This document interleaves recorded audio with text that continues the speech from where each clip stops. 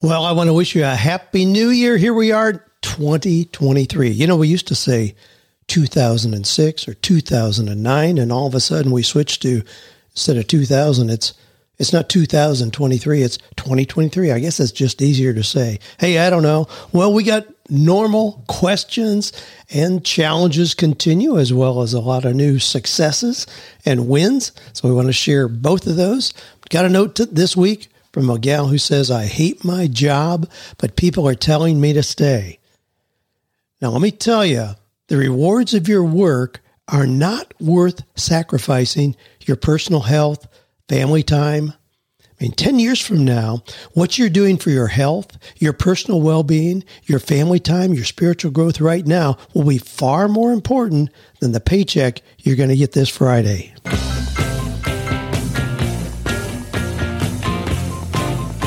Do you love your work? Do you think it's possible? Well, you're about to find out. It's time for 48 Days to the Work You Love with Dan Miller on the 48 Days Online Radio Show. Whether you need a professional tune-up or a work overhaul, this is the program for you. Now, here's your host, Dan Miller. Well, we're taking care of business. If you're a new listener, welcome in. This is 48 Days Radio, where we talk about how to change your life dramatically in 48 days. You don't need to wait till all the lights are green. You don't need to wait till you finish that degree. Wait until you pay off your old student loans, whatever. You can make a decision now. 48 days is ample time to do that. Thus the name that we have, 48 days. That's how we talk about the challenges that we've got, how to change those around. Move to the success that you want in 48 days. So here's some of the questions we're going to be looking at today. Dan, I hate my job, but I don't want a gap in my resume. I'm the new executive director of an organization. How can I build rapport with the people I'm leading? How about this one? This is a toughie. My mom is ill. Should I put my own plans on hold? I may be surprised the direction I go with that one. And then somebody says, I'm embarrassed to tell people about the business I'm buying. Now, I'm going to deal with those. If we got time, I'll go on with other questions. Got a whole backlog here over the holidays of questions, but I'm going to try to address at least these. Quotations for today. The quotation really is just my own and things that I've heard and got to put together, but it's this. Don't expect helpful advice from people who have smaller dreams for your life than you do. Let me let that sink in a minute. I want to say it again. Don't expect helpful advice from people who have smaller dreams for your life than you do. Now, that's something that comes up frequently where well-meaning family members, or maybe a pastor or a teacher, neighbors, friends around you, say, oh, nobody in our family ever did that. You can't do that. Nobody in this town ever did that. You can't do that. Well, be careful, again, about taking advice from people who have smaller dreams for your life than you do. All right. Now, our resource, I'm excited about this. Our resource for this week is, if you go to 48days.com/webinar, go there. You're going to see the free masterclass I'm going to be doing on January 12th. That's Thursday, depending on when you're listening to this. Thursday, January 12th. You can choose to come in at 1 o'clock or 7 o'clock Central Time, and it's going to be how to create work and a life you love with just 15 hours a week. This is one of the most popular things I've ever done, I've ever created, is this framework for how you can use 15 hours a week and do something really significant. How to use that as a base for making a full transition into something on your own if you want to, but just how do we do it something that you enjoy? How to create work and a life you love with just 15 hours a week. All right. Now, Happy New Year. I want to just, again, wish all of you a Happy New Year. Thanks for the notes and gifts that you all have sent our way. Joanne and I have been blessed through the holiday season to enjoy all kinds of unexpected things here, and we appreciate that. When it comes to setting goals, I may come back in the next couple of weeks and do a full segment on this thing about setting goals. I'm so excited about it. I keep learning new things. And this year I've really modified. I don't want anybody to have goals that are just a checklist of to-dos. Just do this or eat so many calories and lose so many pounds. Get an image of who you want to become. I mean, that's really what will drive you forward. But when it comes to, and I may come back to that, but Forbes says that only 29% of Americans set goals in 2022. Now, that was last year. Of course, it's too early to really know how many did this year. I'll give you that information when we have it. But only 29% set goals last year, down from 43% in 2021. Now, I don't have any explanations, neither did they, about why that dramatic drop would occur. I really don't know. But here's the deal. Of that 29% that set goals, 80% say they abandoned them by February. That really brings us down. That means there's only 6% of the population who set and felt like they achieved goals last year. There's actually a fall off the wagon day. Now, that's a day where they see an increase in people going to fast food restaurants and a decrease in people going to health centers, a fall off the wagon day, and that's identified as the second Thursday in February. Now, this year, that's going to be February 9th. So here we are, just starting out January. February 9th is fall off the wagon day. That's when most people kind of give up on goals that they set. So here's the deal. I think the most important times of the year then are the 48 days before January 1st and the 48 days after January 1st. Now, you know that I put a lot of emphasis on the 48 days before January 1st. That being, takes us back to November 14th. And that's the date when I encourage you to have all your goals set in 7 different areas of your life, knowing what you want to accomplish, what success looks like for you. And it's amazing what happens in that period of time, the 48 days then leading up to the first. Because when you are really clear about something, it starts to happen. I mean, if you don't even have to choose a diet. You don't have to even think about what you're eating. If you weigh yourself every day, you'll start losing weight. You'll start going toward what you really want that to say when you look down and see the number. It's that old adage, where attention goes, money flows. I mean, what you focus your attention on, that's what you get more of. So there's that. So for the 48 days leading up to the first are very important. And now I'm going to add this to it. The 48 days after are critically important because they're saying fall off the wagon day is the second Thursday in February, or this year, February 9th. So that's it. You know where 48 days takes us? That takes us to February 17th. So it's just a little bit longer, but that means if you make it to February 17th, you're now in that rare 6% of all people in the world who are moving toward their dreams and goals. Now, that doesn't seem like it's too tough to get into that elite group. Now, I've got some other kind of background experiences that kind of set me up for that. When I started writing, I didn't set out to be an author. I was just teaching a Sunday school class and people started asking for material. And finally, under duress, I put some rough notes together in a 3-ring binder, and then people asked for more, and I started writing what turned into then books. But when I look at what authors make in terms of income, we are told statistically that 95% of authors never make more than $40,000 a year. Now, that could be pretty discouraging if I want to write, and I look at that. But my immediate question was, how tough can it be to get into that 5% that makes significantly more than $40,000? So I am an author. I love being an author. I love being known as an author. But you know what? Last year, in 2022, my income from selling my books was less than 1% of my income. Now, I sold a lot of books, and I'm grateful for that, but I make over 99% of my income by allowing people to experience the message of my books in ways other than just reading the books.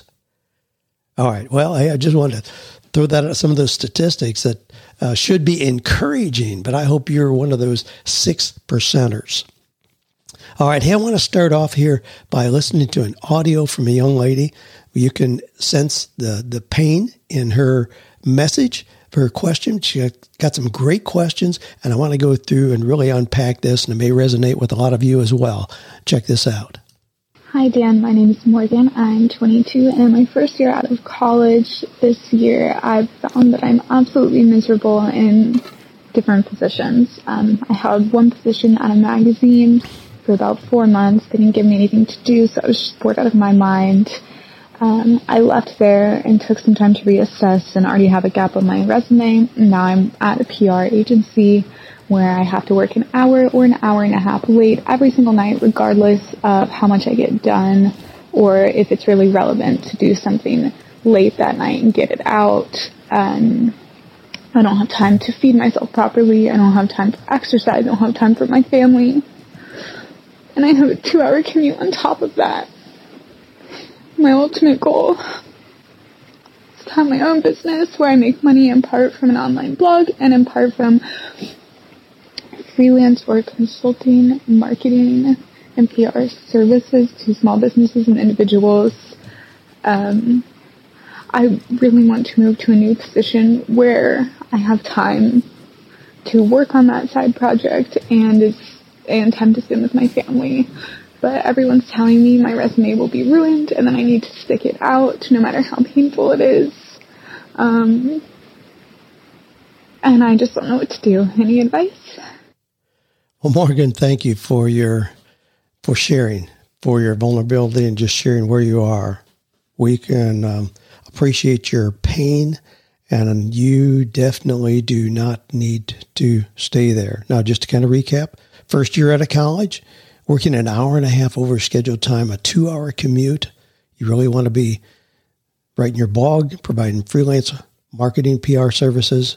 That's really what you want. Now, as I started out, the rewards of your work are not worth sacrificing your personal health and family time. I mean, 10 years from now, what you're doing for your health, your personal well-being, what you're doing right now, your family time, your spiritual growth, those are things that are going to be far more important than the paycheck you're going to get this Friday. I mean, you won't even remember the paycheck you're going to get this Friday. It's going to pale in comparison. So don't worry about a gap in your resume. You're not ruining your resume. Just don't pay attention to those people who are saying that. I mean, most companies have moved away from even requiring a resume. It's just not that important. What is important is for you to feel more like you're in the driver's seat of your life right now. So here's what I would recommend. I would recommend you quit the job you have immediately. Quit. Find something close by. I mean, no one needs to have a 2-hour commute. I mean, get a job as a waitress if you want to. I mean, at a nice restaurant where you can make $30, $40 an hour. I mean, do something you would consider fun. It doesn't have to be your dream job. I mean, you can work here at the kayak rental place, signing people up to go for kayak rides if you want to. It doesn't have to be your dream job or the perfect job for your career path, because now you have a base income. That's all we're concerned about. You have a base income, whatever you need there, probably as much or more as you're making now. And you have the emotional freedom to focus on what you want to build for yourself. I mean, start that blog that you want to write. Clarify what you could offer of value to growing businesses, your social media or marketing or PR services that you want to provide. Take on a couple of clients where you can do the work around the job that you have.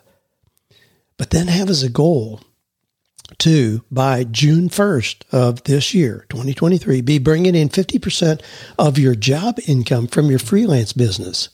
And at that point, you can see what would happen if you were able to spend all of your time in that, and you can make a full transition. I mean, I want to make sure that you are registered for our masterclass, January 12th, How to Create a Work and a Life You Love with Just 15 Hours a Week. And we'll walk you through this exact process.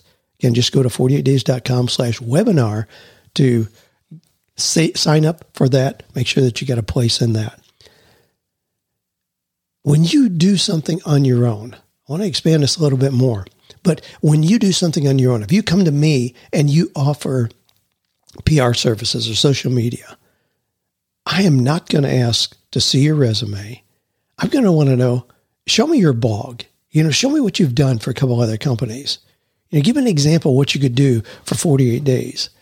It's not going to be important what you have on your resume or that you have a gap there. You somehow ruined your resume. No.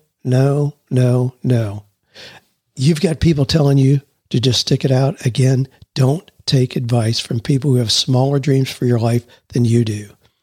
And as Stephen Covey says, you want to live out of your imagination, not your history.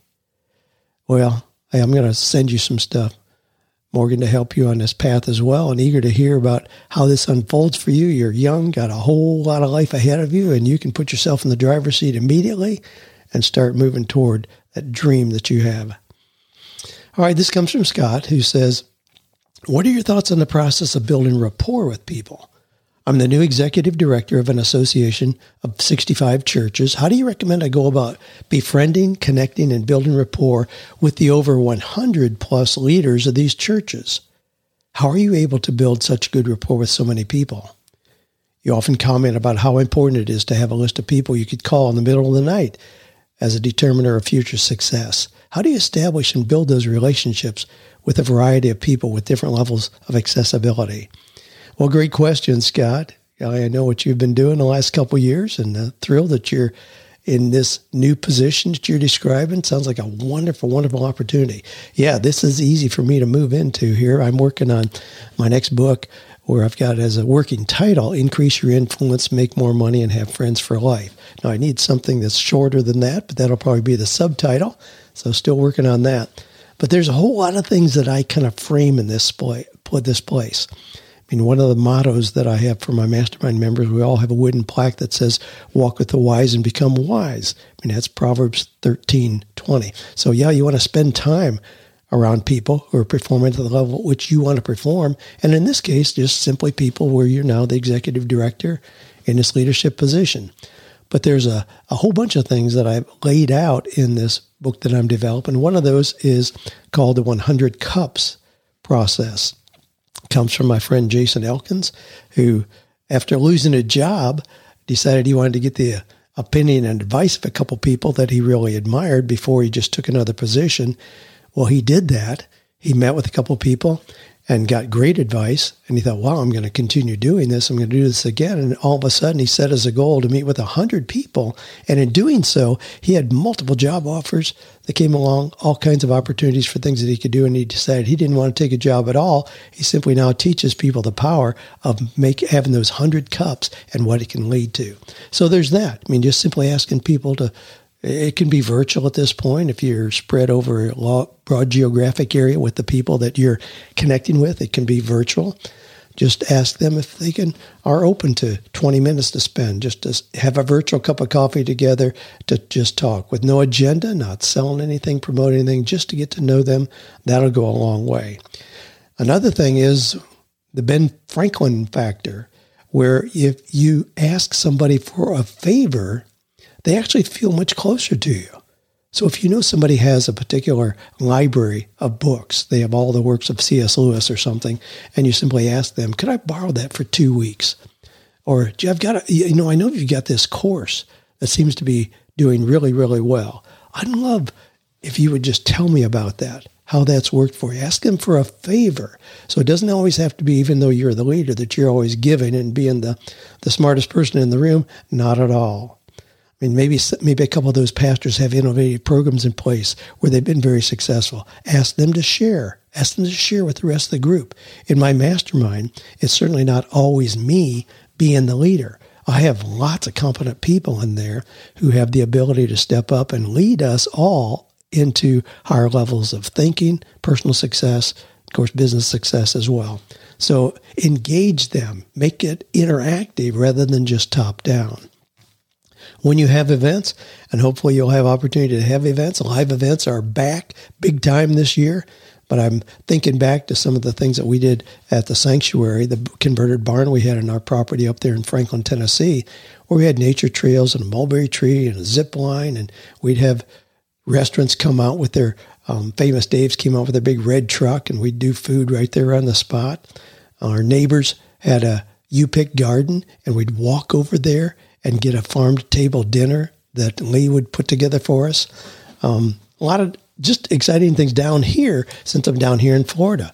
I've had groups down here where we've done e-bike rides together, electric bikes down the beach, and kayaking together. We've done a lot of things. So it's not just sitting in a conference room getting knowledge. Make it more of a festival than a conference. And certainly with the people that you're talking about there, get opportunities to be out of their stuffy positions perhaps, and things to just have fun together.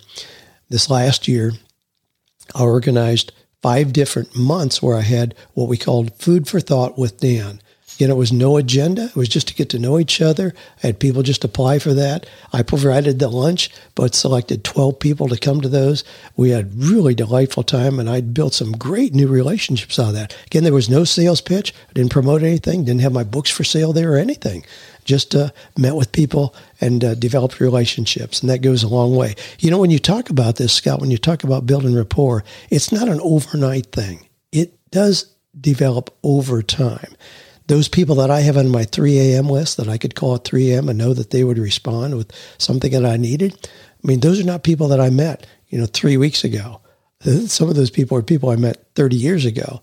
Now, it doesn't have to be that long. You can develop good relationships, but recognize this does take place over time, not just instantly. There's a book titled You're Invited by John Levy. John was somebody who felt like he was not accomplishing much, not having a lot of impact. And he started putting together dinners where he'd invite 12 people who, when they showed up, were given the task of preparing the dinner they were going to eat. Now, that really, do a project together. Find a reason to do a project together. It's called the IKEA effect. If you work on something, you have more, you think it's better than it really is. God, that's not a good way to say that, but you take a lot of pride in that little bookcase when you put it together rather than just picked it up or had it delivered to you. So there's that kind of thing where you get people together and involve them in something that you do together. Do a project together. You might do a book study together with the group that you've got. I'm going back through, with a couple people, going back through one of John Maxwell's early books titled Becoming a Person of Influence. But it's really, really great for pastors. There's some guidance in there that I use with pastor clients over and over and over again, but you could certainly choose a book. There's many out there, but that gives people a sense of being connected together. But those are just some of the quick ways to build rapport and to build credibility as a leader. You can initiate those things, organize those things, but again, not have to be the smartest person in the room to gain influence and leadership capacity that you want. Great question. Thanks for sending that in, Scott. All right, Marcus says this: Dan, I love your podcast. Always listen at work on Wednesdays. My dream is to have a side hustle around my passion for marathon training and racing. I was looking forward to getting clients and building this into a business that would set me free from my day jobs. My passion for this dream changed a couple of weeks ago when my mom went to the hospital and the doctor told us she was in the last stage of dementia and would need hospice care. I feel all the energy now needs to be spending time with her rather than chasing my dreams. I had a goal of running a marathon in under 3 hours in 2023, but I lost interest in training now. My mom was always a woman that would say, be all you can be. She loved that Army quote. How can I stay true to caring for mom and chasing my dreams? Well, great question, Marcus. A very sensitive kind of thing. I'm sad that you're dealing with this. But here's the reality.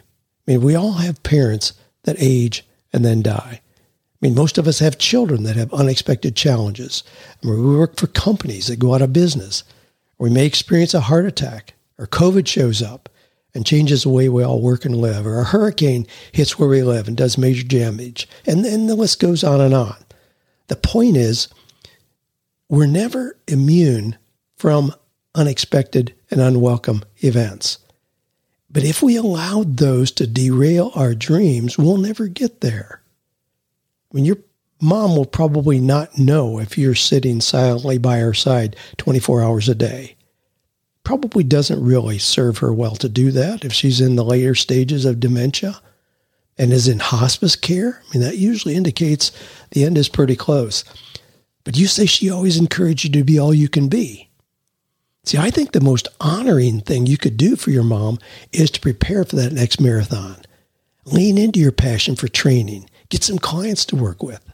I mean, what a celebration it would be to nail that marathon in under 3 hours as you want to do, and have your mom, I mean, maybe now free from her failing physical body, being able to look down with pride and joy and seeing you chase your dreams.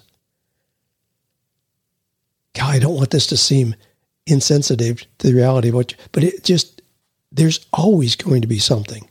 There's always going to be something. That's why I developed 48 days, because there's always, I'd meet with somebody, we'd map out how to change their life and get out of the misery that they said they were in. And then I'd see them a year later or 2 years later, and they hadn't done anything. And I'm like, you got to be kidding me. What's up with that? Well, I'm waiting until I pay off the mortgage, waiting until my kids get out of high school, waiting until, I pay off my own student loan debts, whatever it is. There's always those things where you can justify waiting to really pursue your dream.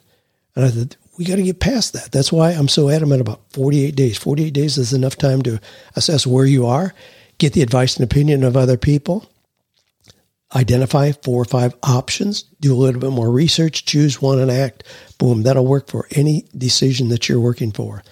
But if you don't have clear priorities, then any obstacle will send you in a new direction. All right, let me grab one more here. So this comes from Brandon, who says, I'm in the process of purchasing a handyman business in Phoenix. I've always wanted to own my own business, and I'm really excited about the opportunity.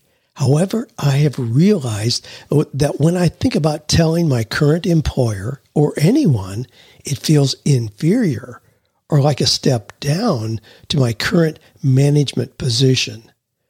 My question is, how do you get past the feeling that your step up is a step down to most other people?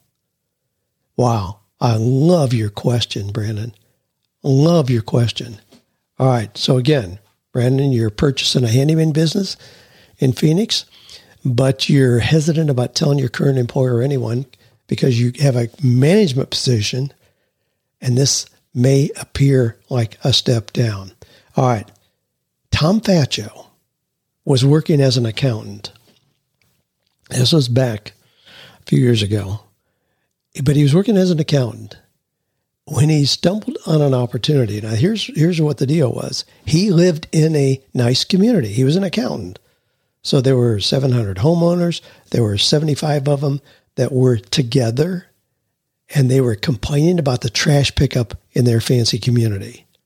So Tom suggested they buy a garbage truck and provide their own service.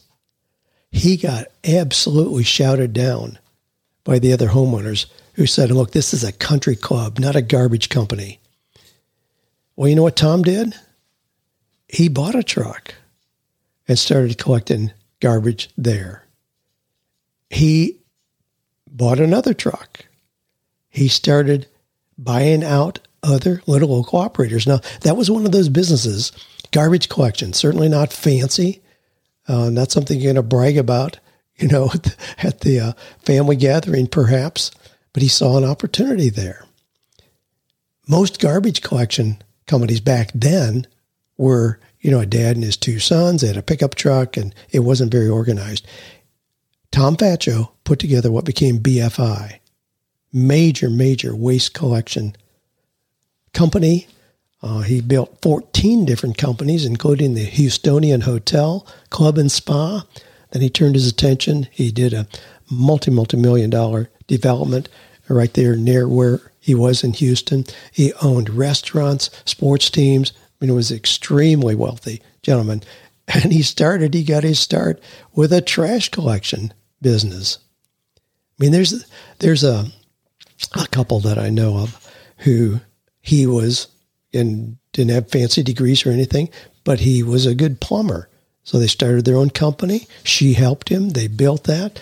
They provided great service to their customers who then referred them more business. They grew their little company to have 75 employees. They just sold it a couple months ago for $12 million.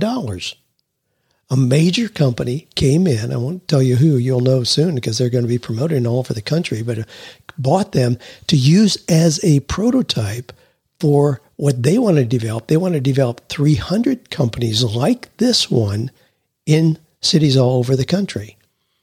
They paid this company $12 million and also kept them on to manage a much larger operation now in what they're doing.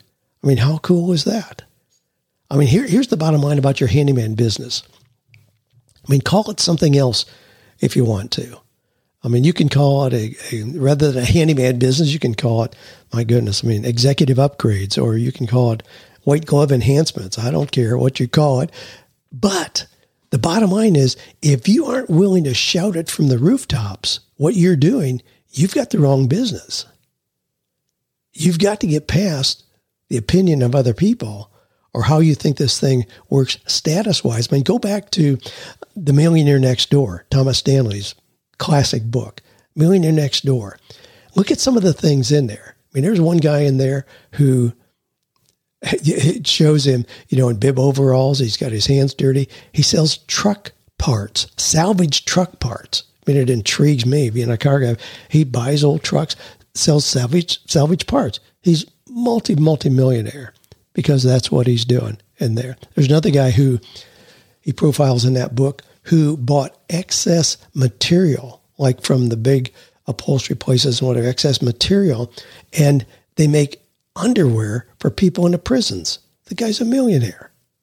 I mean, be careful about thinking you have to have a business that somehow has social status to really thrive. Now, it does have to be something that you really believe in, that you enjoy. But again, if you aren't willing to shout it from the rooftops what you're doing, you've got the wrong business. Okay, hey, I'm going to do one more.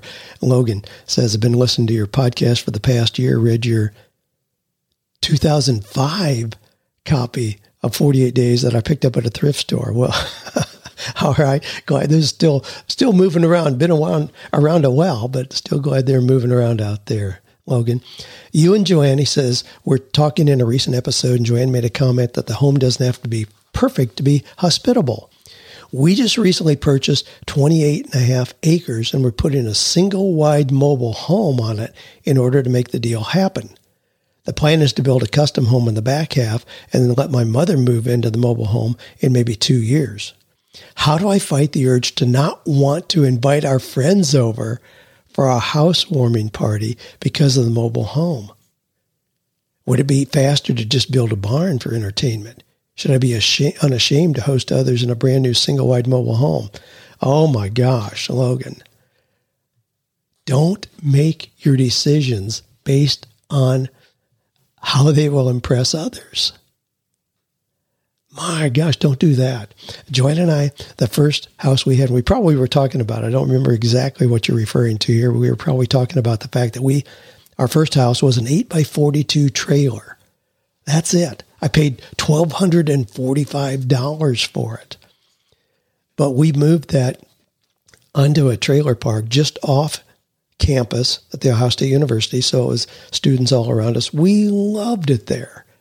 I mean, my dad helped me build an awning out the front so we could sit out there with the lawn chairs and have all the neighbors over, which we did again and again and again. I mean, it was a place to gather.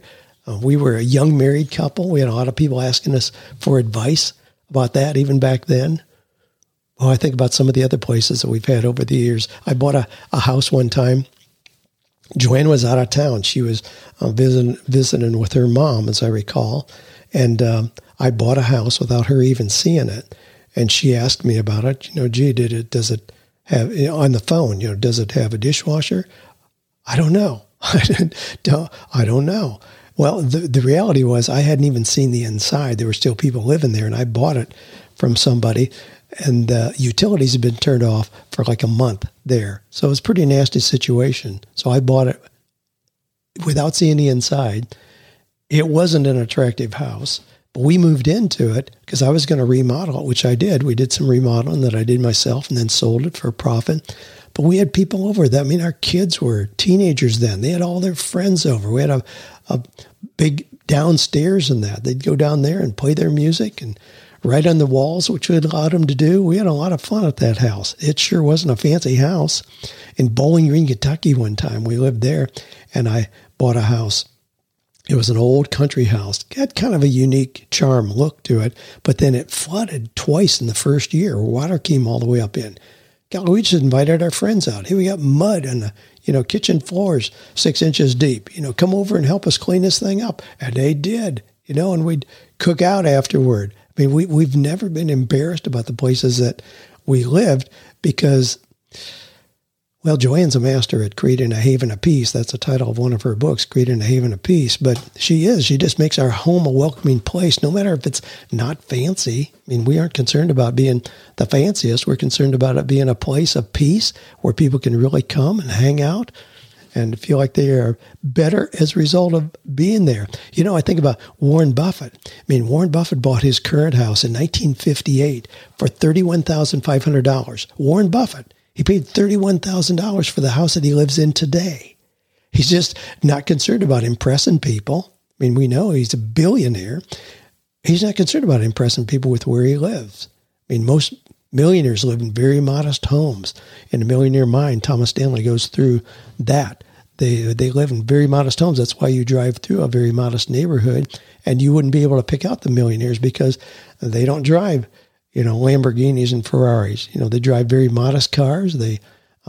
He's got some statistics in there about most of them have never spent more than $40 for a watch. Some really fun things like that as well. But again, make your decisions based on the life that you want to live, where you want to be 5 years from now, what your dreams are for 10 years out, and what will get you there, not how you'll sacrifice your long-term dreams to impress people today. All right. Well, hey, I'm going to rock and roll right there. We're going to wrap that up. Got a lot more questions that are there. If you've got questions, of course, go to 48days.com/askdan. That's where you can leave questions. Got a bunch in the queue here, but I think I'm going to wrap there. I'm looking at maybe not, just always experimenting, that, but experimenting with maybe being closer to like 30 minutes. We're getting some feedback right now. Well, thousands of you have responded to our survey, and I'm grateful for that. We're going to be looking at the stats there, things that you've put in as suggestions, but I'm thinking I may make the podcast a little shorter than the 48 minutes that historically I've done. So here we are at about 37 minutes. Going to wrap it up with that. It's so tempting to keep going because you all keep me supplied with these great questions that are provocative to think about and hopefully helpful for all of us as we unpack them together, but going to just wrap it up right there. Now, remember our free masterclass coming up January 12th, how to create work in a life you love with just 15 hours a week. That's at 48days.com/webinar. And just a recap of some things we talked about here today. If you don't have clear priorities, any obstacle will send you in a new direction. Don't make your decisions based on how they will impress others. Another quotation from me, Dan Miller: don't expect helpful advice from people who have smaller dreams for your life than you do. All right. Hey, thanks for listening. Thanks for sending in your questions, for being open to growing, being a powerful force, for making the world a better place. Hey, the best thing you can do, certainly I love reviews and comments that you leave. But if you share this episode with some people who you think will be encouraged by it, who are also committed to personal growth, that's the best way to help us out. They'll thank you for it as well. Become known for somebody who lifts others up, not somebody who pulls people down. Drives me crazy hearing that so often, that well-meaning people try to hold you down at their level instead of building you up. Well, you can become known as that person, become one of those 6% people that we talked about, and stay committed to your belief that we can, without a shadow of a doubt, find or create work and a life that is meaningful, purposeful, and profitable.